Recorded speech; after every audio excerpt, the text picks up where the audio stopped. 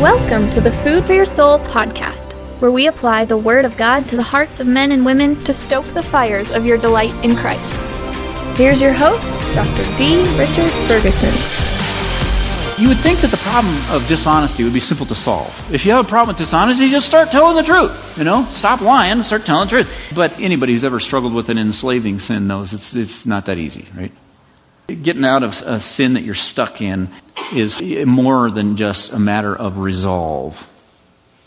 I don't know of any sin that's more enslaving, has more power to enslave a person than lying. I mean, worse than heroin or cocaine or alcohol or pornography or any of those. Once you get into the habit where you've told so many lies that it just gets so they just pop out of your mouth before you even have a chance to think. You've already said them. And the idea of coming clean and telling the whole truth just feels impossible. You can't get yourself to do it. And you're enslaved to that sin of lying. And James is going to teach us how to recover from that situation of being enslaved to lying. He's going to show us how we can become a man or woman of integrity again.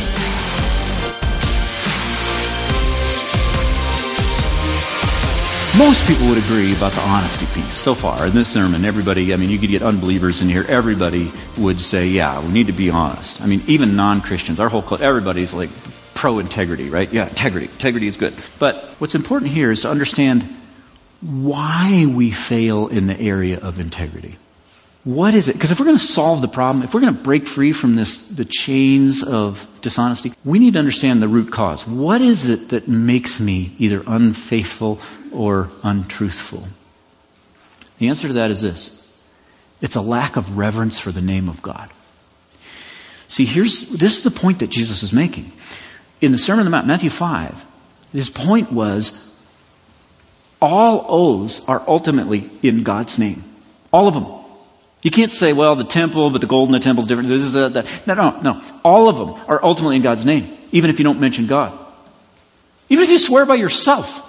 I swear by myself, on my life, I'm telling you. You're ultimately appealing to God there. That's what Jesus said. Even if you swear by your own head, that's an appeal to God, because who's in charge of your head? Who's in charge of what happens to your head? God. So any kind of promise, any kind of guarantee is ultimately an appeal to God. It's an oath. It's a vow. And that's why breaking our word is so serious, because it profanes God's name. Leviticus 19:12, he says, do not swear falsely by my name and so profane the name of your God. I am the Lord. You familiar with that word profane? To profane means to take something holy and drag it down and treat it as common, inconsequential. And he says, that's what you're doing in my name if you swear by my name and then you don't follow through. And what this verse, this Leviticus 19 verse shows us is that the third commandment and the ninth commandment go together. Do not give false testimony and do not take the name of the Lord your God in vain fit together. See, the whole reason why people swear by God is because the idea that God is so awesome and so much to be feared and reverenced that there is no way in the world I would ever say, I swear to God this is true, knowing that it's not true. I would be afraid to do that. And that's the whole point of a vow. So if you use God's name to persuade somebody that you're telling the truth and you're not telling the truth, that shows you don't fear God, right? You're just not afraid of Him. You don't regard Him as awesome, and instead you regard Him as just something common and profane. And if you use any kind of oath or promise to persuade someone that you're telling the truth, even if you don't even mention God's name, even if all you say is, I promise, still, what Jesus is teaching, you're ultimately calling God as a witness. All promises and oaths are ultimately an appeal to God. In the Old Testament, they would spell it out. A lot of times, like in 1 Samuel, they'll spell out the whole sentence. They just say, may God deal with me, be it ever so severely, if I'm not telling the truth. And then they would say that. But even if you don't say all that verbiage, that's what every oath is saying. May God punish me if I'm lying to you right now. You're calling on God to punish you if you break the promise. And that's no big deal if you don't take God seriously, right? If you don't fear God, you don't care about God, you don't really believe in the holiness of God, then it's no real big deal to invoke His name willy-nilly whenever you want. But if you do believe in the holiness of God, if you tremble before Him like Habakkuk and Job and everyone else in Scripture who was ever confronted with the presence of God, if you're that kind of person, then you realize you would be better off dead than to break an oath made to God. God will not hold guiltless anyone who profanes His name. He will hold you to your word. And if you tell a lie, and you don't come clean, you don't confess, you don't repent, that is cosmic perjury. And you're going to face the consequences from God that are far worse from whatever consequences you were trying to escape by telling that lie. You commit perjury in the court and you go to jail. Committing perjury before God is a lot worse. The solution to the problem of dishonesty is reverence before God. If you're trying to figure out, how can I do it? I've resolved 100 times. I'm going to start telling the truth. I'm going to start telling the truth. But I can't seem to get myself to do it. How can I get myself to do it? Fear of God. Greater reverence for God. That's the solution. To get real victory, we need to increase our reverence for God. The starting point has to be reverence for God. That's the force of that above all. Right? It has to come first. Reverence for God's name must come first. So it's worth underlining those words above all in your Bible because that's not really intuitive, right? You wouldn't necessarily know that's the first step to solving these problems. When someone's hurting me, treating me unfairly, unjustly, whatever, everything in me wants to say, above all, make it stop. Right? That's above all. That's priority one. Make it stop. That's my natural first priority. It's not my natural number one knee-jerk reaction when I'm being treated unfairly to say, wow, I'm being treated unfairly? I need to gain greater reverence for God. That doesn't just pop into my mind naturally. But that is the most important solution. That's what we need.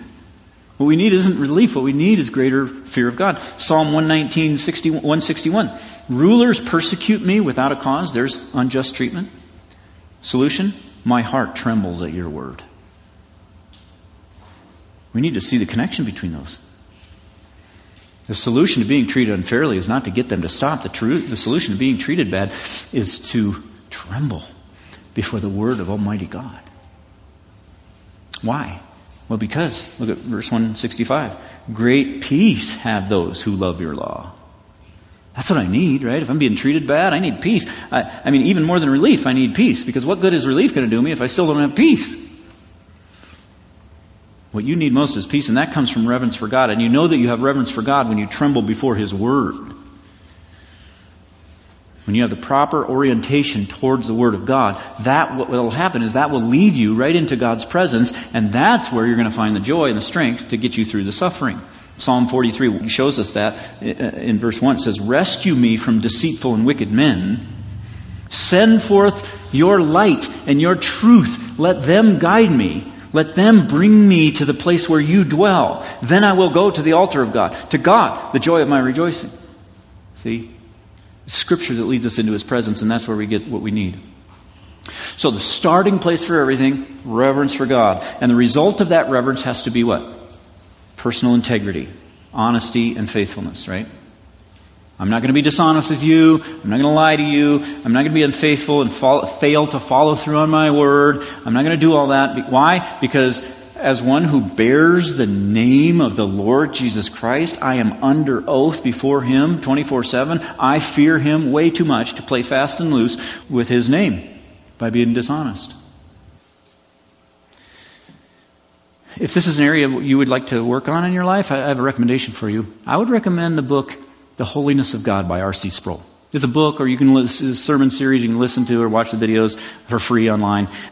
Just a classic work on the holiness of God. If that series doesn't give you a reverence for God, I don't know what will. But if you struggle with honesty, that's the place to go.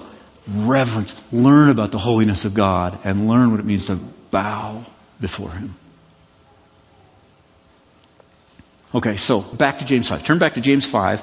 All of that is the Sermon on the Mount. That's what Jesus was getting at in the Sermon on the Mount. That's what James is pointing us to when he quotes Jesus in the Sermon on the Mount. And so what we need to understand is there are two parts to this command, two parts to what James is telling us.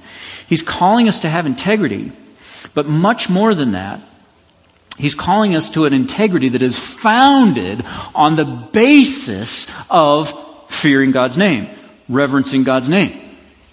Okay, that's the key. This is the basis for our integrity. Josephus said that the Qumran community, here's what he said, any word of theirs has more force than an oath. Wouldn't it be something if we had that reputation, if evangelicals just had that reputation in this society that, man, a Christian gives you a simple yes or no, you can take it to the bank, it's like a contract, it has more force than a contract. And especially it would be great if they saw that the reason for that is because how much reverence we have for our God's name. Sometimes Christians are a little hesitant about the concept of fearing God. They want to redefine it to refer to some kind of awe or reverence that has nothing whatsoever to do with fear. But the Bible uses the word fear, and it's always better to adjust our thinking to fit the Bible rather than the other way around. Never think that fearing God is in any way incompatible or contradictory to the idea of desiring to be close to God as your loving Father. Scripture places both side by side. God is both our Father, whom we desire to draw near to, and our Judge, whom we fear. For example, 1 Peter 1:17 says, "Since you call on a Father who judges each man's work impartially, live out your time as foreigners here in reverent fear." Dear Father, how great is your goodness which you have stored up for those who fear you. For your eyes are on those who fear you, on those whose hope is in your unfailing love. Your angel encamps around those who fear you, and you deliver them. The nations tremble before you, Father. When they see your awesome power, they melt in fear. Teach me to tremble. Thank you for listening. If you found today's episode edifying, why not share it with a friend? This season of the Food for Your Soul podcast features excerpts from our sermon series on the book of James. 50 expository sermons covering every verse. You can find those and hundreds of other sermons for free download on drichardferguson.com. And if you like listening on your phone, get our free mobile app. Install the Church One app from the Play Store and select Food for Your Soul. Until next time, rejoice in the Lord always and set your mind on things above, where Christ is seated at the right hand of God.